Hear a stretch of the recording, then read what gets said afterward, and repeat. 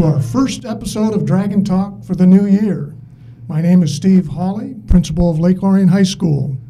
Periodically, the Dragon Talk podcast aims to inform LOHS parents on relevant topics of the day. Today is an especially important podcast that I am hoping all parents take a moment to listen to as we embark upon the time of year that is student course scheduling. Today, I am joined by a very special guest, LOHS counselor, Miss Alicia Connor. I have asked her to join me today to discuss some frequently asked questions regarding the student scheduling process. Welcome, Miss Connor, and thank you for joining me today. Thank you for having me. Yes, absolutely. So to begin with, I am sure you are aware that many parents often have questions this time of year as we ask our students to select courses for the coming school year. What are some basic tips that you can share that may help to answer many of those questions? Well, first, the obvious would be to go onto the school's webpage, and you're going to see a green box that says 2022-2023 scheduling materials. There it links to a plethora of things for them, from the PowerPoint presentation that I put together with details to the link to how to actually add their classes on the website called Zello, and different questions to answer there. But I would actually like to point out some things that we tend to not talk about because we're so much talking about rules and deadlines and those things. Sure. Is to talk about two parts, balance and research. And that may sound strange, but what I want to say is that there are many students out there that are strong in many areas of curriculum. And so you can get to that point where you're saying, you should take an AP class in this. You should also take honors in this. And it gets to the point where they get excited but overwhelmed at the same time. And so when you're planning classes for your student schedule, I would really say, where are they strong? What are their interests? What are their passions? And what do they want for their future? Mm-hmm. Then look and say, okay, although you're eligible to take all of these courses, let's look and say, where's the best focus?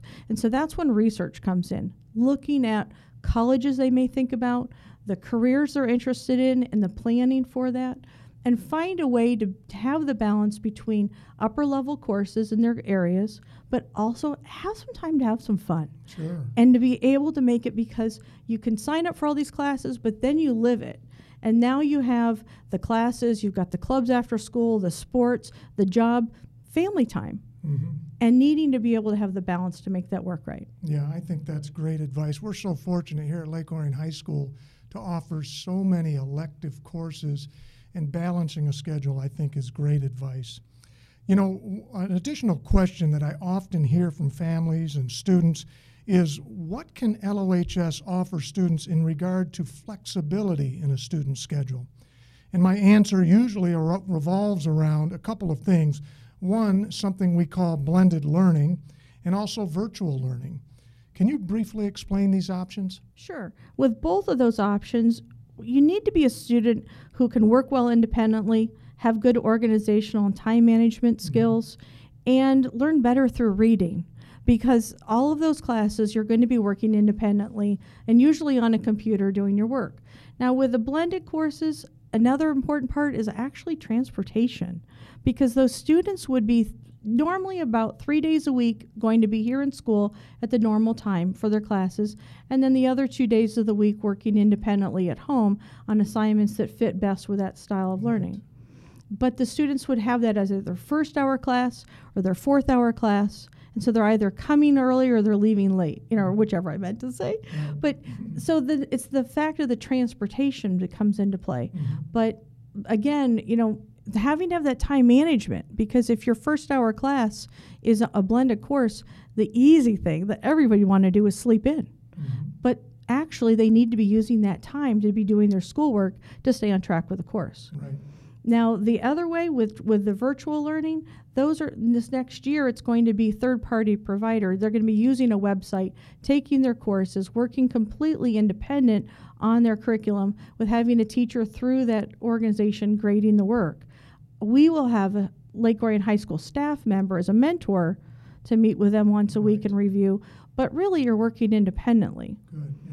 Now, another thing, although those two are actually really good ways to have flexibility in our schedule, I'd like to point out that there are many classes that we have of electives that just makes our school in general have some flexibility for students. Instead of looking at just the time commitments, also looking at what curriculum they learn. Yeah. And so I just love that we have so many opportunities that other schools don't have. Yeah, that is so true. And I think your advice, again, is very sound. I think students and parents need to look closely at these options that they have available to them. Blended learning has been a terrific flexibility for many of our students in the past, as well as online learning. But again, it depends upon the individual student and what they're looking for. Lastly, today we are at the beginning of February. We're beginning the scheduling process. When exactly do students need to have their course requests submitted?